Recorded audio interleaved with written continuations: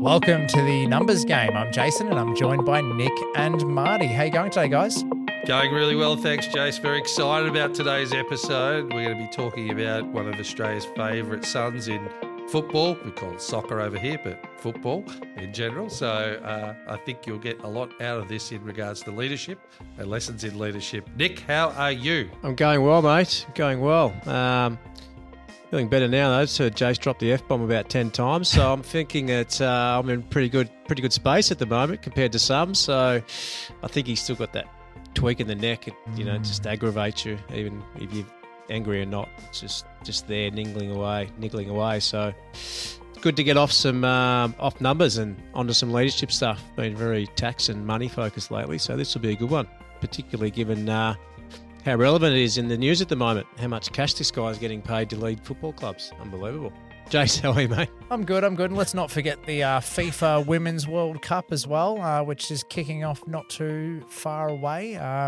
Be exciting to see the ladies take the World Cup in Australia on home soil. That'll be pretty exciting. It's all happening in this the world of football. And as you said, Marty, we know it as soccer, but when I was in the UK last December, I had to learn to call it football pretty quickly so I didn't get beaten up by the lads over there. Exciting times. So before we crack in, I'm just going to quickly run you guys through today's show sponsor, which are the great team and lovely people at Innovate. So as we know, Innovate are responsible for all things finance, wealth, commercial, and also cars and equipment. It is often that time of the year. There's some end of financial year sales or some new financial year sales for cars and equipment too. So plenty of opportunities to get in and get things sorted. So if you need a hand, reach out to the team at Innovate so they can get you covered and all sorted. Marty, what's happening today? Talk us through your leadership lessons. Well, you know that we all love sport. Yeah, cricket, football, basketball. Bombers. Throw anything at us. It's Bombers, of course. Adelaide Crows for Nick. But Ange Postecoglou is doing some amazing things overseas, and I've just been reading up a little bit on him, and it's I couldn't be more impressed. And what sparked it initially is one of the guys that work here, Mark. He was coached in under-12s by Ange, and he was just saying that he was just amazing even back then, and he far exceeded everyone's expectation as a coach, which makes me think Mark must have been a fairly decent player. I have to test him on that.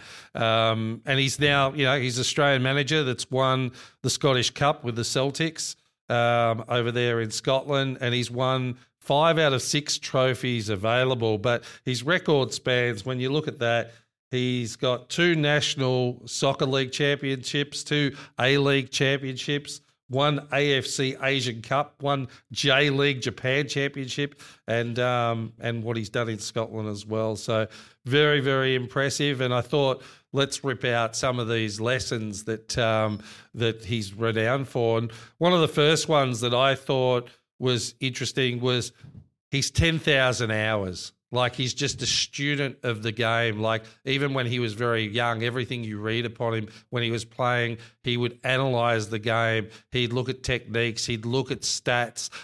He was just absolutely in love with the game, but he loved the specifics in regards to everything about the game. And I think that's, a really common trait of people that are highly successful. They're not only passionate, but they have a high level of detail around all their learnings just purely because they do love it so much. So that really stood out. The other thing I really liked was he had individual and team accountability as well. So some people are very good performers individually, superstars, but are they team orientated? So he would always see how the individual tracked against their targets, and he'd also look on how that team member was impacting the team in general to ensure they were all pressing forward together. And I really like that because we see that in business all the time, where someone might be an outlier in how good they are, but yet they can still be toxic within a team culture. So it's, I don't know, Jace, any response to that one? Oh, mate, just if you remember what Nick said about some of the words I was throwing around pre-show, you might be able to pick up what we're putting down. No, just kidding.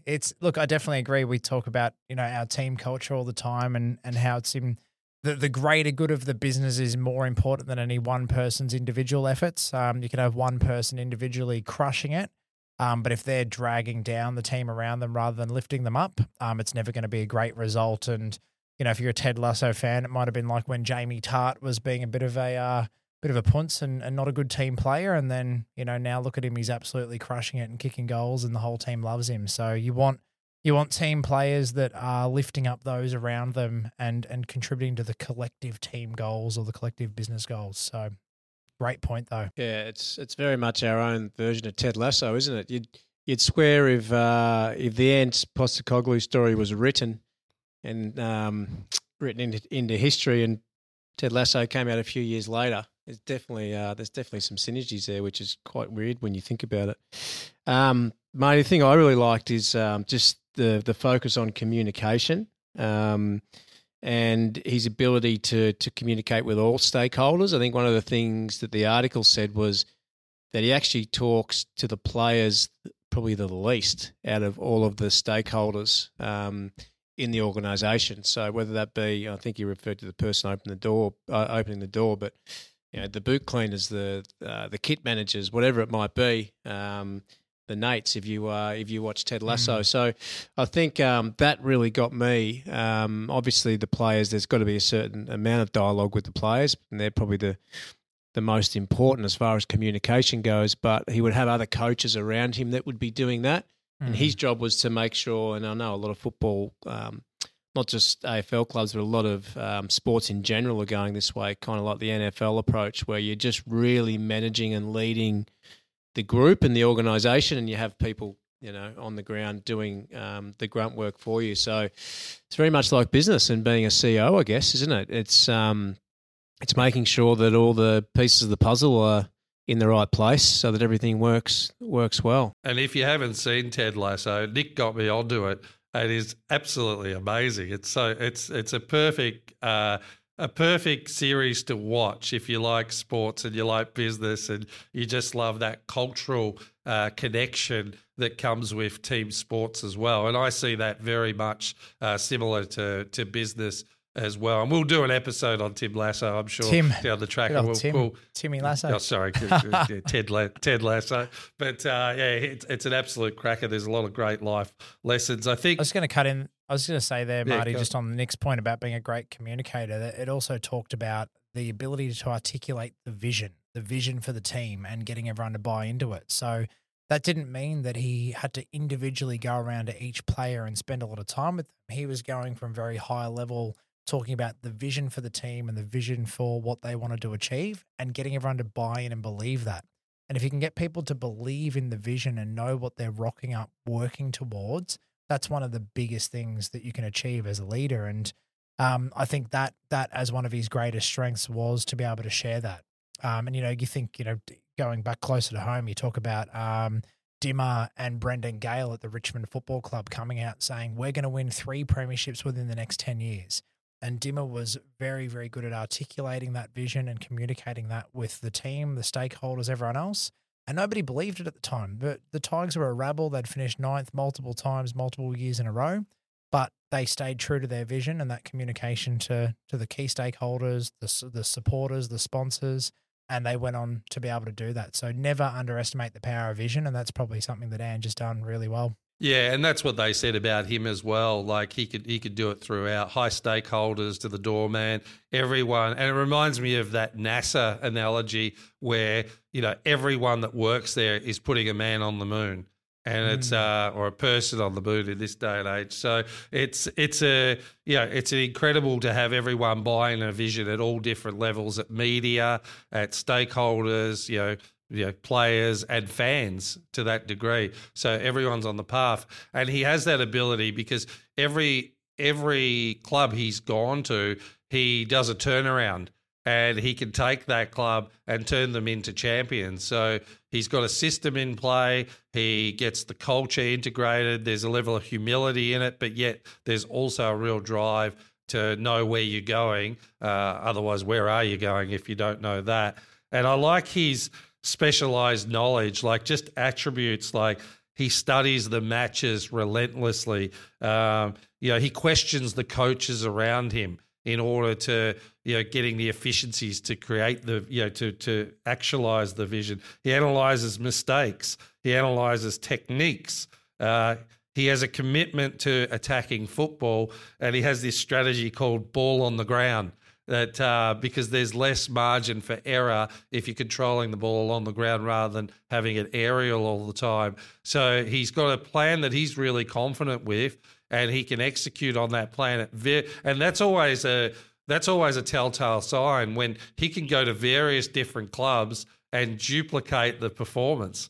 I mean, that's the amazing thing about what he's doing here. So it shows you how important not only the vision is, because you've got to have something to believe in to get people up in the morning, get them striving towards that win. And you've got to have great execution on various different areas of competencies within the sport or within the business as well. So I thought that was really, really impressive. And then the last piece of that puzzle was, with hard work and constant improvement, you can achieve anything. You can challenge yourself in anything. So there's still that work ethic, but they don't get down on people for making mistakes. It's about how do we rectify the mistake to continue on to the path to that vision, rather than beating people over the head with a stick because they've done something wrong. That's really important. When you said all that, Marty, all I thought about was, when you listen to coaches and captains of clubs, whether it's football, soccer, the whole shebang, they talk about the process. It's not one person being any bigger than anyone else. It's about following a process. So through being relentless and making sure that he studied the tapes and, everybody's trained up on their role. What's their role and what is the process he wants everyone to follow? And that's then how he's able to roll that out at different clubs as he's moved around to be able to achieve that success. So, and I think, you probably, if you do listen to any of the coaches after games when they talk about it, they don't talk about one particular player being a star of the team. They talk about everybody on the team played their role and followed the process. And you can see it between years too, where some clubs are a total rabble one year. They get a change of coach and a couple of, young blood coming through, and all of a sudden the following year they're up and about and they're achieving great things through, hard work and just those 1%ers, constant improvement to make sure that everyone knows why they're there, what they're doing, and they're following it. So really important lessons. Yeah, it's amazing. This quick book mention. I've just finished reading 11 Rings, which is Phil Jackson's book. For those who don't know who he is, he was the guy that took the Bulls to win rings, and then the Lakers as well. So I've just thought of this, but what I'm saying is it's amazing how an individual can have such an impact with a proven system, process, and way of leadership. So Phil Jackson was quite out there in the way that he did lead. He had players meditating. Was gifted at bringing superstars together and making them work as a team. He also had an offensive style called the triangle, which he implemented at the Bulls.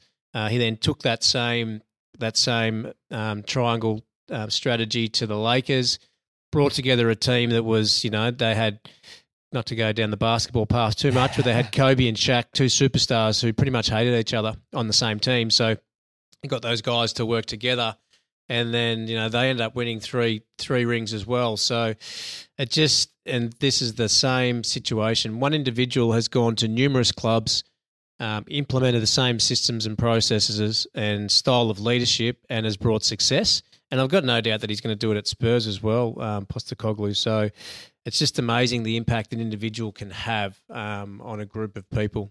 He's the first Australian manager ever to have an English Premier League side. Is that right? I think that would be right. Massive. Yeah, I think that is right. But yeah, you're right there, Nick. I think that's the thing. I think with people generally, if there's any lack of confidence in the individual, the system can provide that confidence in regards to a winning formula, and then the development of the confidence of the individual emotively as well. And we saw on a very small scale, even in a country cricket club where it was a young group, it took 6 years to win a premiership, and we had the system in play in regards to what we thought it would take to win a flag, but it was just the development of those young men to go, who did they need to be in order to optimize this system. So a lot of work went into the system, but it also went into improving the individual's capability and giving them confidence to back themselves and not getting too hard on themselves to make a mistake. Definitely analyze the mistake in order to, if you're getting out, like I said, you're getting out LBW, 6 times in a season, you've got a technique issue. So you can adjust that and maybe you're out once a year.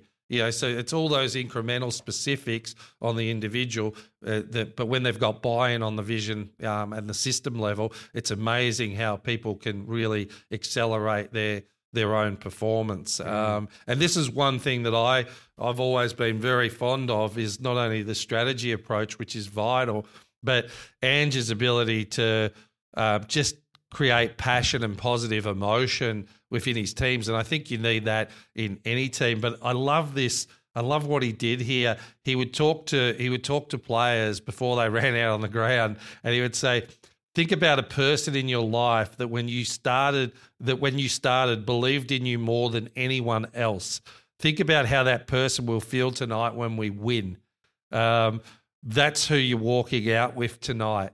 Now, I love that on so many different levels, because all of a sudden, instead of 11 against 11, it's 22 against 11, right? If you're taking the person that believed in you and trusted your ability. So if you've got any doubt in your own capability, that's going to lock you into your best self in that moment. And I just thought that was a great exhibition of what he does to get people really fired up and ready to take the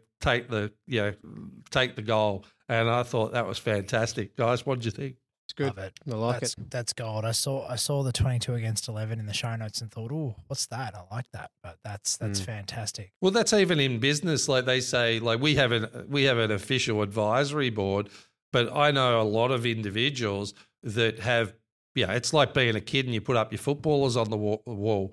It's no different, where you would have people that are successful in business or in other areas of life. Like I love Roger Federer's authenticity to how he loves tennis and how he promotes the sport and wants to advance the sport. Like you can have those mentors, by reading their books, like what Nick was just saying about Phil Jackson. You can have those mentors in your life, and you might have 4 or 5 people you really admire that have done things you would love to emulate, and you can ask them, what would they do in this situation? It's a really powerful way to take you out of your own mindset, and based off already the studies you've done where you're naturally connected to, it's a really great way to get that diversity of how would they handle a situation and how you might be able to take something away and implement it in your own life or your own business. So really powerful visualization and strategy tool. Well, Marty, I think you've absolutely nailed the sharing of the leadership lessons here, and I definitely know that I can't wait to roll it out. Then also, side note, can't wait to read that book that Nick's talking about with Phil Jackson as well. There's just a plethora of gold. And let's see how Ange goes with Spurs. Let's see what he produces again, hopefully. All the best to Ange, and until next time. Game over.